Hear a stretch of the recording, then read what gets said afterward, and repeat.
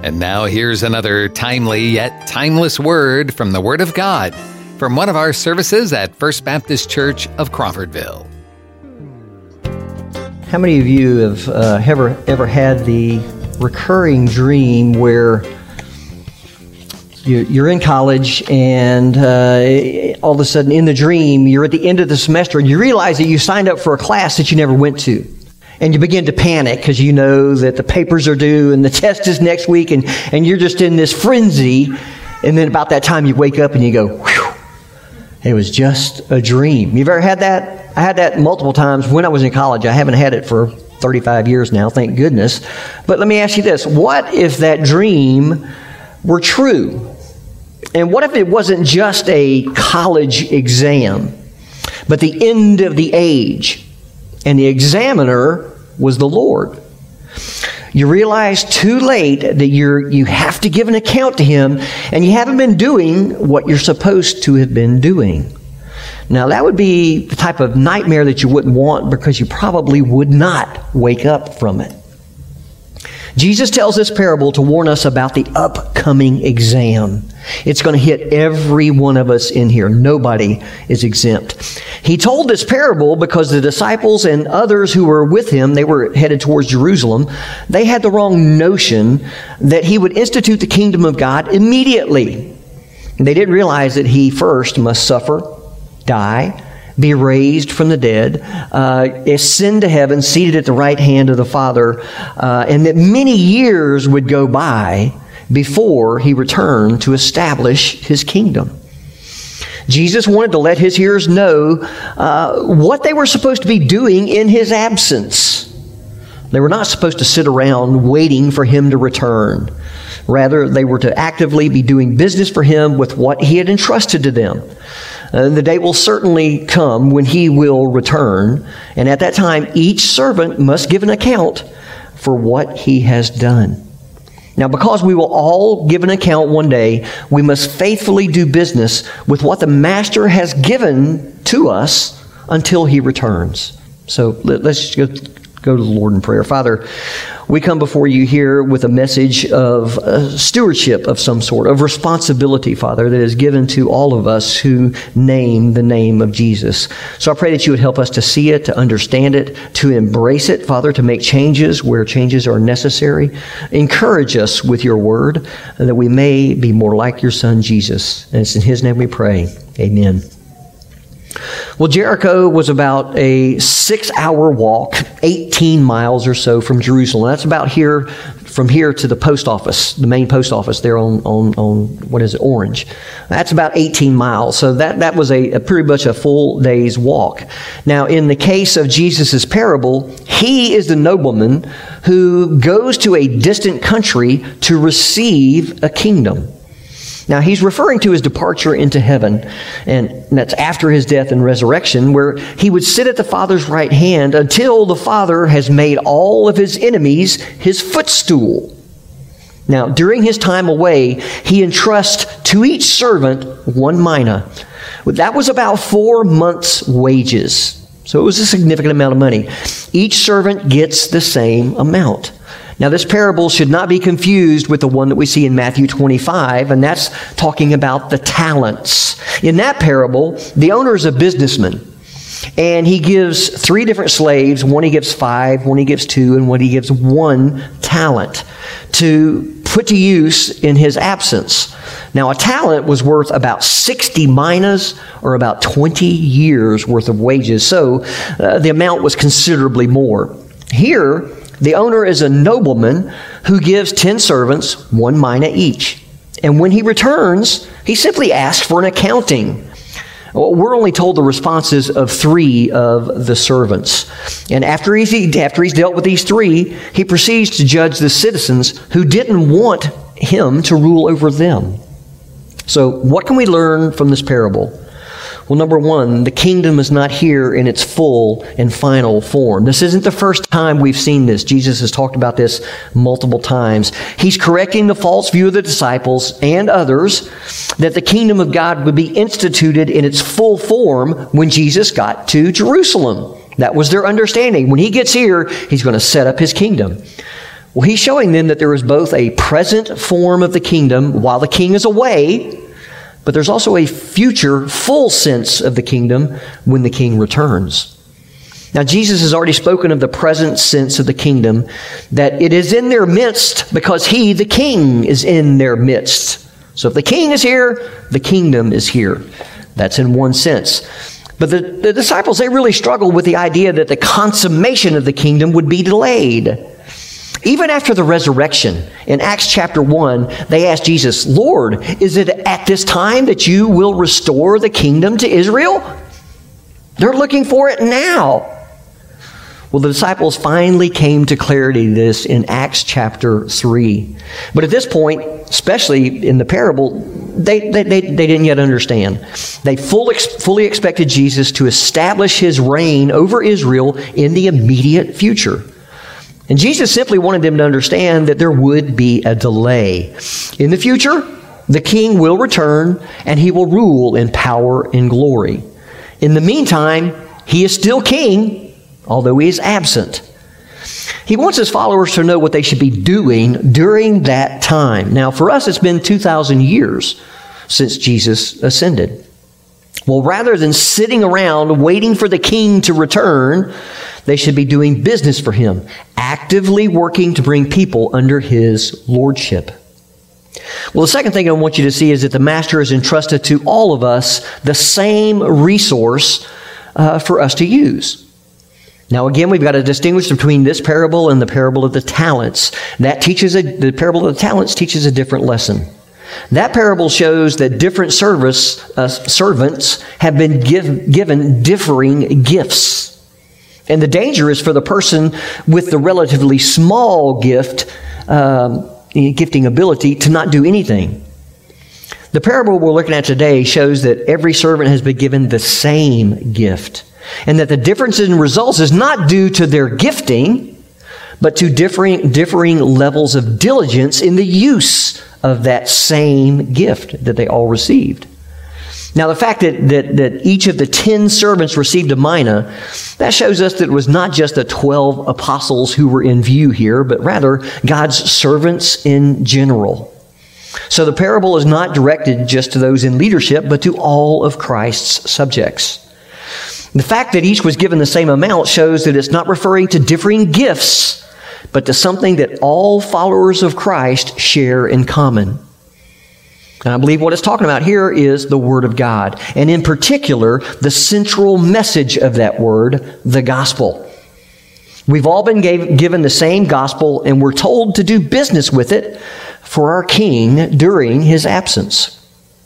Now, if you do not possess the gospel as your own, you're not a Christian. I don't care how often you come to church. A Christian has heard the gospel news that Jesus Christ is the Savior of sinners and has personally believed that good news as his own. In other words, a true Christian doesn't just believe in a general sense that Jesus is Savior. No, he believes in a personal sense that Jesus is my Savior, that he died for my sins. If I were to stand before God one day and he asked me, why should I let you into heaven? My only plea will be because I have trusted in your Son Jesus, who shed his blood on the cross for my sins. Salvation is a very personal thing. And if you personally believe that message, then the gospel has been entrusted to you. It's that mina that Jesus is talking about. And it's not been entrusted to you just to treasure for yourself. Rather, number 3, we wait for the master's return, or while we wait for the master's return, we do business with the gospel in what is generally a very hostile environment. The servants are to use the master's mina in the face of citizens who angrily protest. We do not want this man to reign over us.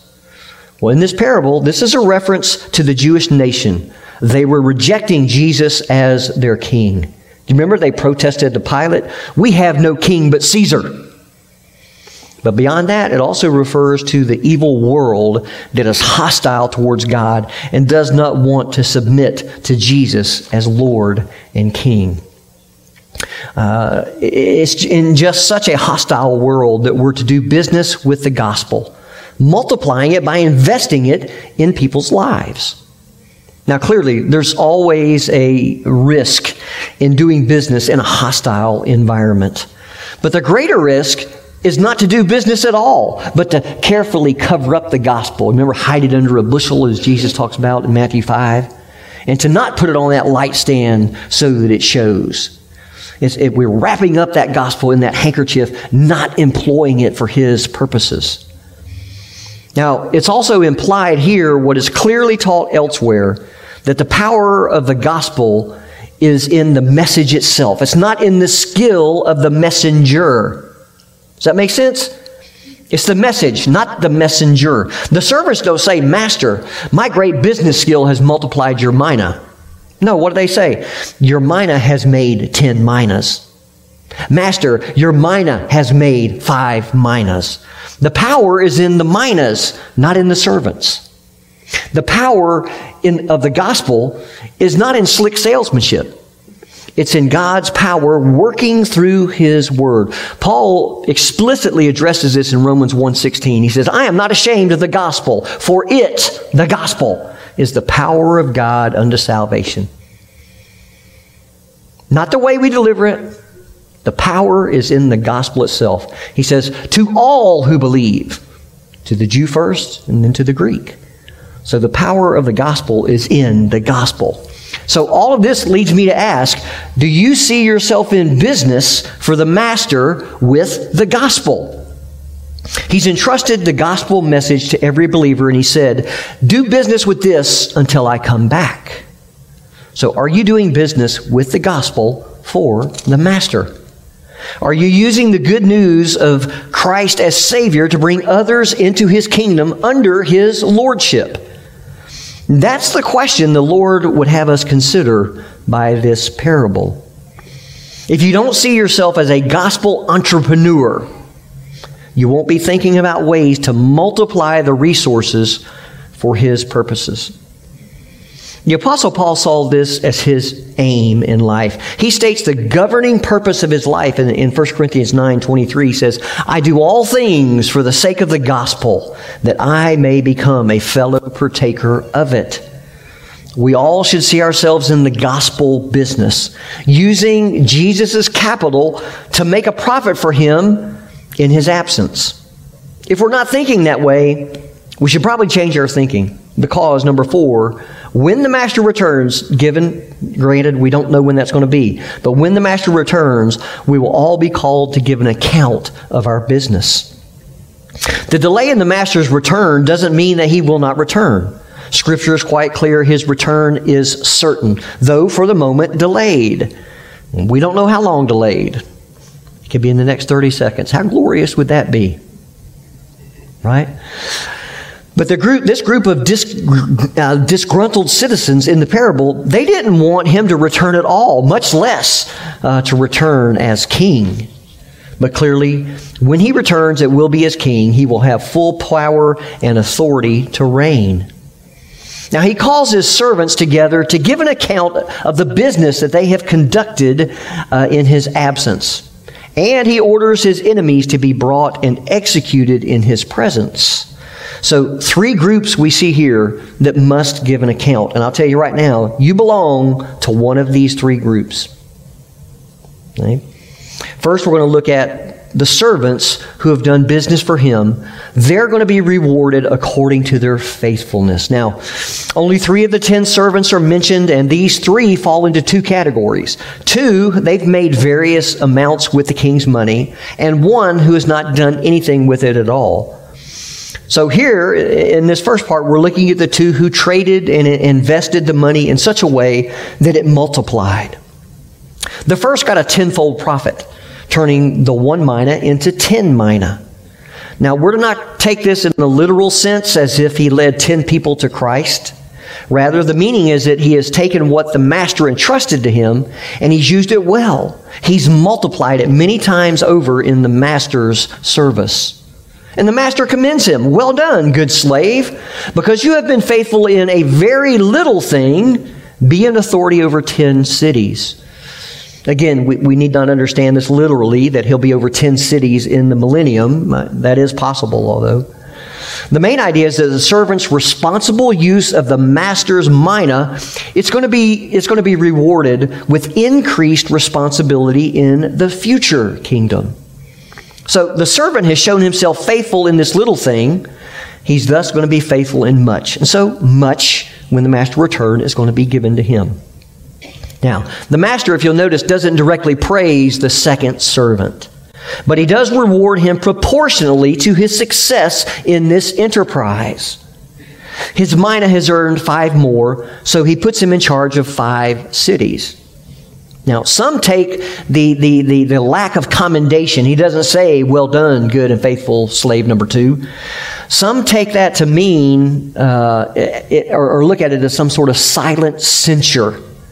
Perhaps if the servant had worked more diligently, he could have made 10 minas instead of 5. But the fact that he receives a proportionate reward seems to indicate that he had also done well. And maybe the difference in results was due to factors beyond his control. Now, we can learn several things about the doctrine of rewards from the way the master rewards these 2 servants. First thing I want you to see, we have to understand that, yes, salvation is by grace alone. Think about it. Where did these servants get that mina from? They got it from the master. He gave it to them. He didn't know it to them. They were slaves. So that's grace. Salvation is by grace. But rewards will be proportionate to our service. Here's how Matthew Henry explains. This intimates or suggests that there are degrees of glory in heaven. Every vessel will be alike full, but not alike large. Do you understand that? The way he's thinking. Every vessel will be alike full, but not alike large. And the degrees of glory there will be according to the degrees of usefulness here. End quote. So in one sense, the rewards are proportionate to the service, right? One brought back 10, so he's put over 10 cities. One brought back 5, so he's put over 5 cities. But in another sense, the rewards far exceed the service. Earning a mina is a small thing according to verse 17. But the reward is to be over an entire city. That's a rather large responsibility. So we also learned that the servant service here was a test. It was a preparation for their future service in the kingdom. The master tested them to see if they'd be faithful in a little thing. The performance of their duties in this little thing was preparing them to graduate from servants, right, to rulers, but still under the same master.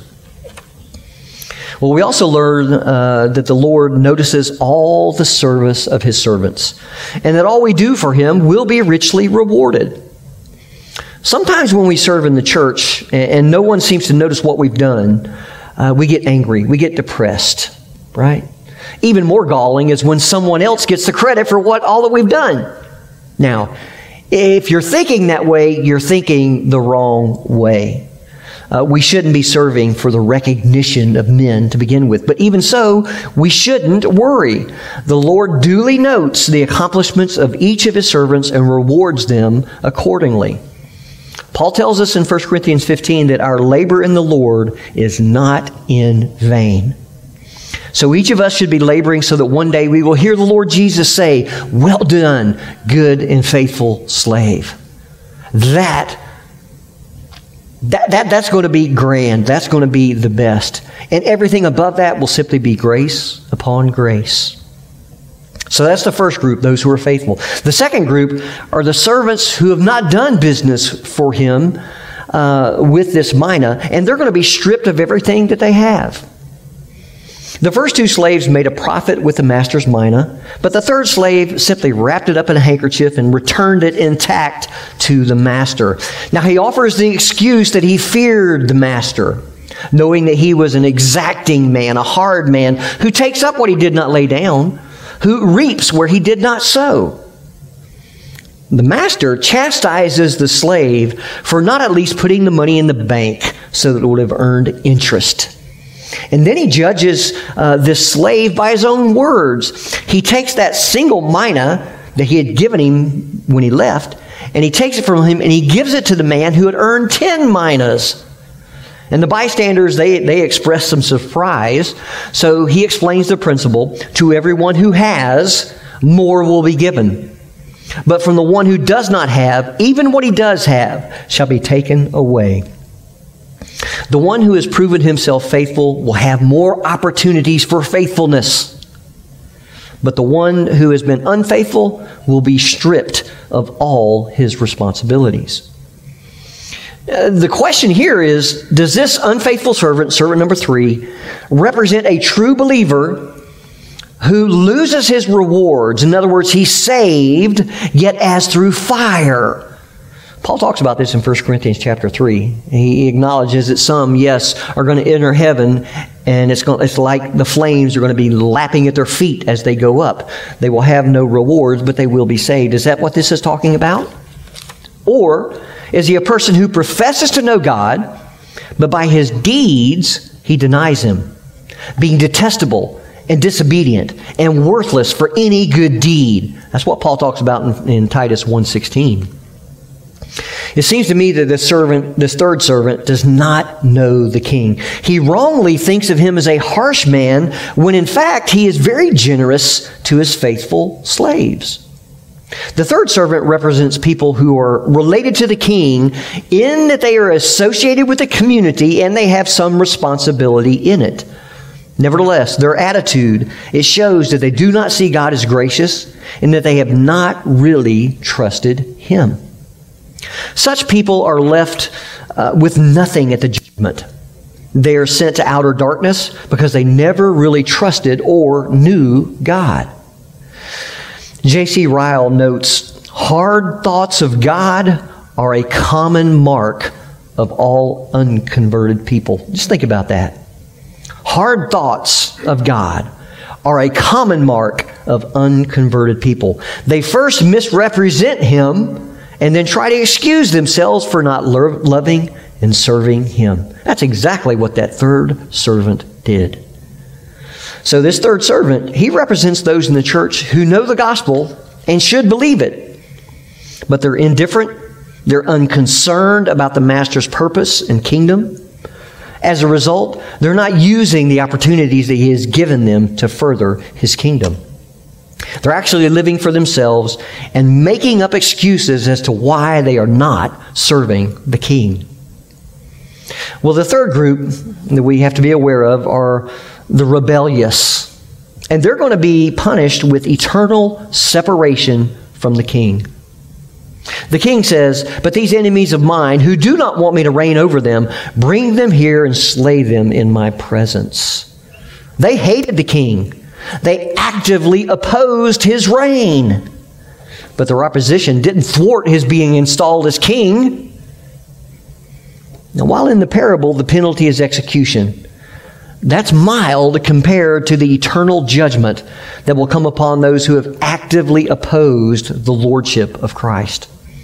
They will experience eternal torment away from the presence of the Lord and the glory of his power. They'll get what they sought after in the first place, separation from the king. We don't want you to be king over us. Okay, fine. But it's not just separation, it's eternal separation. I want you to note that the issue is the lordship of Christ. These rebels didn't want him reigning over them. Those who have truly believed in Christ have subjected themselves fully to his rightful lordship. Those who reject Christ's lordship will face his fearful and final judgment. There's really no category for those who are truly saved, but who opt out of making Jesus their Lord. That's not an option. There's no neutral position with regard to Jesus. So each of us is in one of these three categories. I hope that none here is actively opposing his right to be king. If you are, repent quickly before he comes and you face his awful wrath. There may be some here who profess to know him, but you're simply living for yourself. You're not doing business for the king. You need to begin using the gospel in the master's business. Now, some are faithfully serving him, And if you are, you can expect Him to richly reward you when He returns. The world, Paul uses a couple different words to describe the relationship between the world and God. Hostility is one of them. Okay? Hostility. The other is enmity. Enmity. A third that he uses is separated. Separated from God. And that's what's going on here. Because the world is at enmity with God, is hostile towards God, is separated from God, they're going to scorn us. They're going to reject the message that we have to offer. Paul says that the message of the cross is foolishness to those who are perishing. But to us who are being saved, it is the power of God unto salvation. But understand, we're not doing this for ourselves. We're not keeping track of how many mina we've accumulated, because we haven't accumulated anything. It's God's doing. But we're called to be faithful. And we're doing it for Him. You'll never lose if you faithfully do business for Jesus. And when He comes, guess what? He will reward you for everything that you have done for His kingdom. Let's pray. Father, again, we thank You just for the blessing of Your word.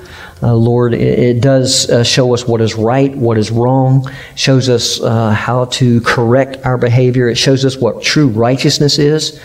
Father, we thank You for the gift of it. And today we've just been challenged to understand that this mina represents the gospel. And if we are a believer, we have been given the same gospel that Peter, James, and John were given.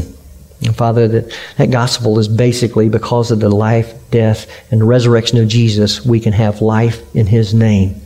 So God, do that work in our hearts that would show us which one of these three groups we belong to. And do it for Your honor and for Your glory. And it's in Jesus' name we pray. Amen. Well, this morning, as I said, you're in one of those three groups. I'll go backwards this time. Are you hostile towards God? Are you separated from God? And you know it. The outcome for that is not good. and we understand through other scripture that the way to do it is to remedy it through Christ. Jesus told His disciples the night before His crucifixion, He said, I am the way, the truth, and the life. No man comes to the Father except through Me. So if you know that you're separated from God, you know that enmity is still there, that hostility, God may be calling you today through His Holy Spirit. Don't run from that. Run to Him. Ask God to forgive your sins. Trust in Jesus Christ and what He did on the cross, and you will be saved. You'll be a child of God. Maybe you're out there and you think you're in the kingdom because you come to church regularly, because you're basically just a good person. And in the back of your mind, you haven't given a lot of thought, but you just have this general notion that, well, yeah, I've lived a good life. I've done the best I can. So, of course, God's going to accept me on that day. And the Bible is quite clear. That's not what's going to happen. You will be rejected eternally. There's only one way to God. I just told you. It's through Christ. You have to give your life to Him. Trust Him with your eternal salvation. Maybe you need to do that today as well. Hopefully, we're in that last category of the faithful servants who have been doing business for Christ, for His kingdom, for His purposes. And when the Lord returns, we will be rewarded. I hope that's you. And if you know you're a Christian, but you haven't been in that, you don't see yourself as that gospel entrepreneur, I hope that this kind of just pricks your soul and you can say, all right, God, what does it mean for me? How do I get in the gospel business of sharing your goodness with others? That's what we're called to do as believers. Thank you for joining us for this podcast from First Baptist Church of Crawfordville. You can find more information and follow us on Facebook or visit our website, crawfordvillefbc.com.